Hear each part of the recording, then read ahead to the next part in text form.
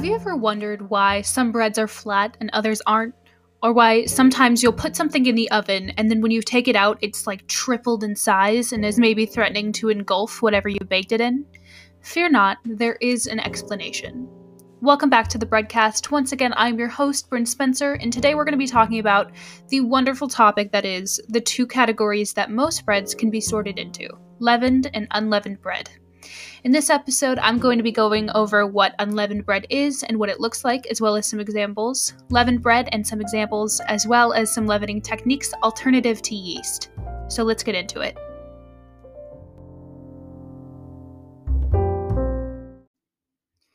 So let's start with unleavened breads, which are breads that don't contain any kind of rising agent, including yeast or a chemical leaven.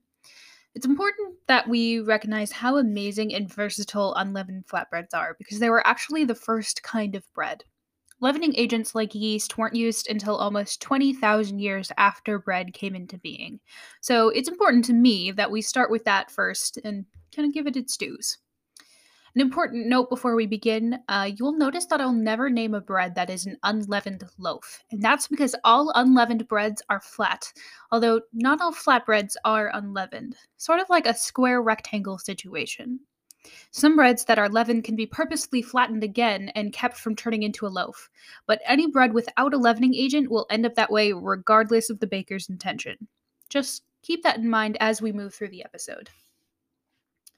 So the earliest breads were, of course, flatbreads that did not include a leavening agent and were pretty simple in terms of ingredients. That, however, does not mean that they were any less complex, varied, or delicious.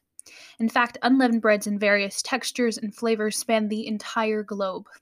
Unleavened breads are incredibly varied and range from paper thin, crispy, to thin and pancake-like, to thick and chewy, or crisp and fluffy. They can be made with rye or barley, wheat or semolina. They can be made smoked in the ashes of a fire or covered in seeds, decorated with a design, or just filled with fried vegetables or sauce. Humanity had thousands of years to get creative with flatbread before the loaf came along, and they did not disappoint. I think one of the most interesting things about unleavened bread is that even though there might not be a huge difference in textures, in some cases, there is a vast variety of flavors in flatbreads, depending on what kind of flours you use and what kind of ingredients you use, what kind of fat to flour to water ratio you use. This is true of any bread, of course. We have a range of loaves, anywhere from dark rye to enriched white flour. Some loaves include eggs, some include milk. But in flatbreads that don't have the added ingrained flair of yeast and that slightly fermented taste that many of us have come to associate with bread, all that flavor is dependent on what kind of flour you use, what kind of ingredients you use, and where you get them from. I personally love unleavened flatbreads, if you couldn't tell. Flatbread was actually one of the first breads that I ever made, and it is so simple, both in terms of ingredients and process.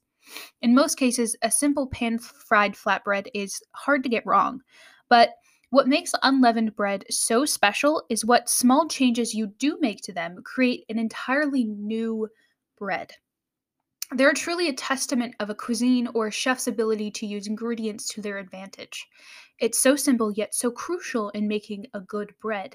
And I think that sometimes the simple things like that often get overlooked in favor of loaves that require kneading and proofing and an entirely different skill set. A valid skill set, but it's still different. I'm the first one to say that I love loaves. They make me happy to make, but it does make me sad when flatbreads don't get the recognition that they deserve. Especially because the flavor, the structure, and the pliability of flatbread often alters whatever you're serving it with, which is why filled flatbreads like parathas and goslem are amazing to me. You have this dough rolled and stretched paper thin to the point where it's translucent, and then gets stuffed with filling and fried, hopefully without ever falling apart. That takes great skill and a solid recipe to achieve, which is really impressive. Now, flatbreads, leavened and unleavened alike, exist most everywhere in the world. Even in places where loaves have reigned supreme for the most recent centuries, flatbreads are still, and I suspect will always be, persistent as a feature in cultural diets. For example, while at first we might associate unleavened breads and flatbread in general with the naans and chapatis and balasma of the Middle East and Southern Asia, one can find flatbread anywhere if you look hard enough for it.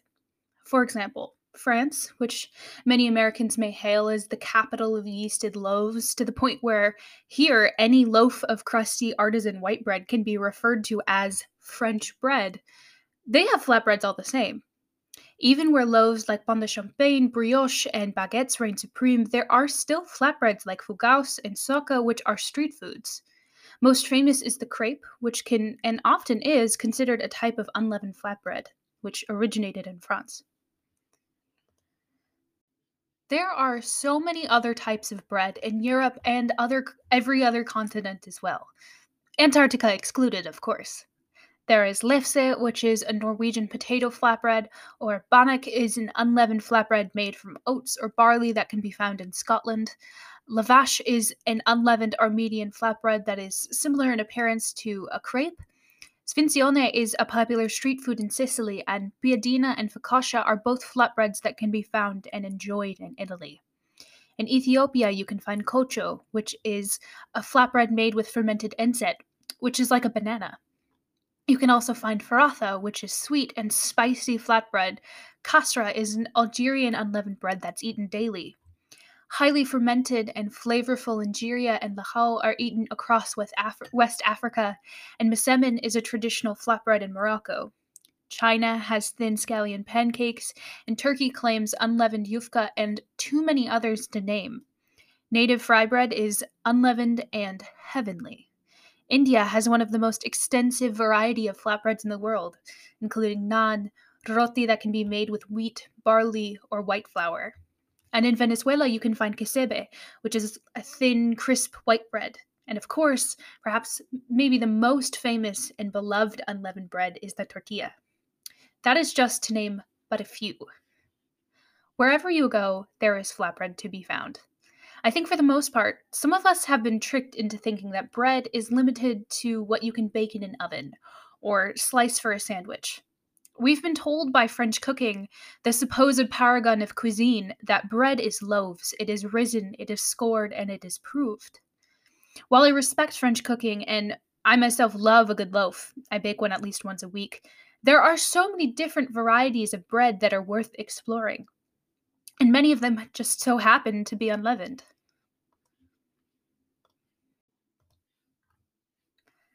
But as I said before, I did promise to go over leavened bread as well, so that is what I will do, because it does deserve appreciation and exploration. So, as I briefly explained in my first episode, leavening has to do with one or more ingredients in a dough that causes a chemical reaction to occur that results in the bread expanding, such as yeast, which I talked about almost exclusively in my last episode. So, if you missed it, I suggest going back and taking a listen, because everything will just make a lot more sense. Now, of course, yeast is the oldest and most widely used leaven throughout the world, and is thought to be the original rising agent that inspired bakers to create new and more creative ways to bake breads. The ability to leaven bread, to make it rise and fall, to be able to mold it, decorate it, bread it, braid it, and shape it however they liked, is largely what is responsible for the sheer, overwhelming variety of breads that we have now. We can also thank leaving vibing yeast for the variations of dough textures and aromas, as well as for the variety of proofing methods used for the different commercial yeasts and homegrown starters. There's actually one more leavening method that uses yeast that I neglected to mention in my last episode, which is the dough starter method. Typically, most sourdoughs have to go through multiple rounds of proofing and fermentation before they make it to the oven. Sometimes what bakers will do is reserve a portion of dough from a batch containing a good amount of strong starter before the rest of it gets shaped, and then incorporate that reserved dough into the next batch of bread. And then before that gets shaped and baked, you reserve some of that dough and so on. That reserved dough is called pâte fermentée in French. I have a terrible French accent. I apologize, but then again, who can pronounce French words well unless you are actually French? I apologize for being American. So it's called a pâte fermentée, or simply old bread. The original dough that contains the starter is sometimes referred to as the mother dough. This is excellent if you maybe don't have the right environment to maintain a sourdough starter or you're looking for better flavor. And this is a technique that has been used for thousands of years, originating in Mesopotamia. It's a favorite of seasoned sourdough bakers and confident beginners as well. Of course, you know the drill. I will be including a link to a recipe for a loaf made with old dough, as well as that recipe also contains a guide to how to make a mother dough. So I'll be including that in the episode description if you would like to check it out, as always. So that is the old dough method. While leavening with yeast is maybe what most of us think of when it comes to traditional flavorful bread, there are other options. Centuries after yeast began to be domesticated for bread making, as cultures grew and commerce was established between nations and continents, yeast began to be expensive, or native strands unwilling to provide fermentation. So people found more ways to leaven their bread. There are a variety of leavening agents other than yeast, most of which you probably already have in your kitchen. They include hot water, baking powder, baking soda, otherwise known as bicarb or sodium bicarbonate, self-rising flour, as well as most acids. If you remember in my last episode, acetic acids are also a product of fermentation and include things like vinegar, whereas lactic acid fermentation produces things like buttermilk and milk curd. When baking, an acidic ingredient combined with baking soda will produce a rise. Many of us have done the paper mache volcano with baking soda and vinegar and lava, right? The school project that everyone had to do at some point in their life. Imagine the bread is the volcano, except on a much smaller scale and with less messy results. That same reaction is happening inside your bread. All of these things can be used to help give bread that rise. Steam from hot water placed in an oven can help create air pockets in the bread, although this is mostly done with breads that have already been yeasted, since steam alone is usually not enough. Self-rising flour is typically white flour that's already mixed with salt and baking powder, and is a staple in a lot of Southern recipes. That's for the most part what Southern biscuits and most Southern breads use as their leavening agent. It's a sort of 3-in-1 ingredient because recipes that use it often don't call for an additional salt or rising agents. You can find it at most grocery stores or make it at home by sifting together salt, baking powder, and all-purpose flour. You know the drill by now. I will be including a recipe. Yes, I'm sorry. It'll be in the episode description. So this is usually used to make things like biscuits and most other dense crumb breads. That is one important thing to note. Alternative leavening agents like bicarb or baking powder will not result in the same texture of crumb as yeast will, or the same flavor. They're also not a substitute for yeast, just another type of leaven. So if you use baking soda in a traditionally yeasted bread recipe, it won't be the same. That is because baking soda and baking powder react very differently and very quickly once you incorporate them into the dough.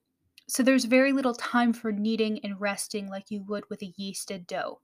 Since kneading is what develops the gluten in the dough, which provides it that elasticity and creates more of a sponge-like crumb, those breads tend to come out more moist and dense.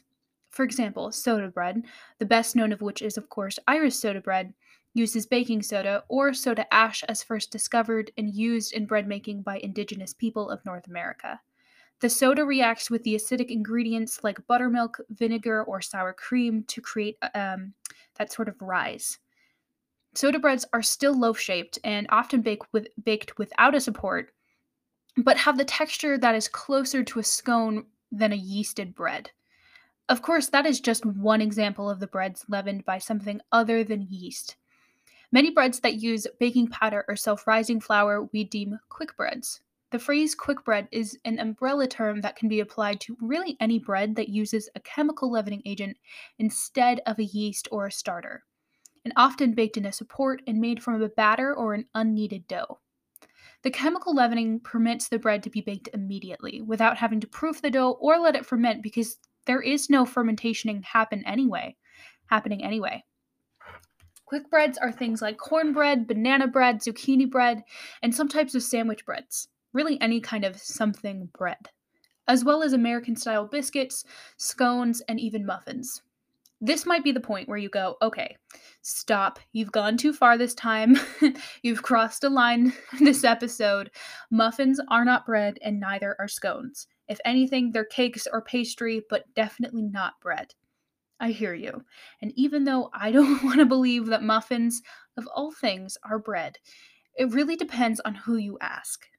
This is a topic in the overall baking world where the difference between cake and bread gets thin. It really comes down not to ingredients, but method.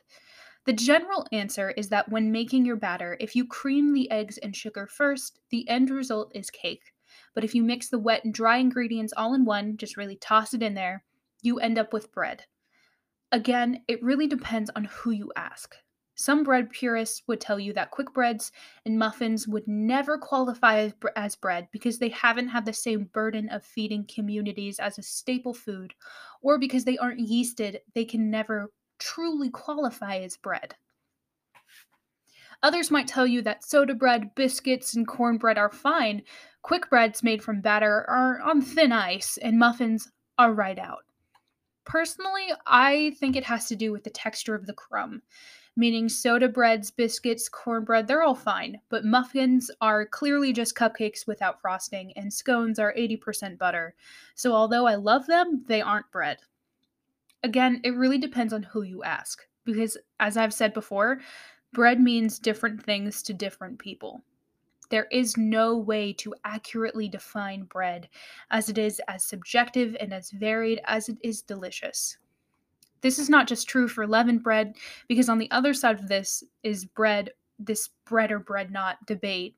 There is 30,000 years worth of discourse and discussion about unleavened breads as well. Bread, in general, really is simply a topic worth ardent discussion.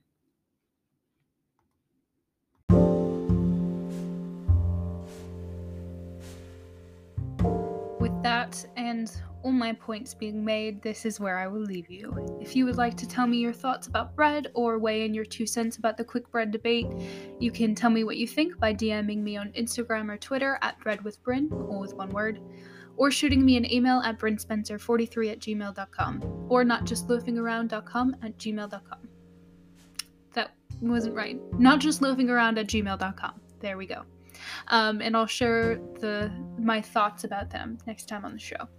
And of course, if you have any questions, comments, concerns, if there's something that you would like for me to talk about on the show, please feel free to let me know. This week's episode is brought to you by my love of trumpet jazz, cardamom coffee, which is my fuel, and the blessing of a stable internet connection. Thank you so much for listening. I hope to see you next time, where I will be talking about, well, you'll just have to see. Hope to see you there.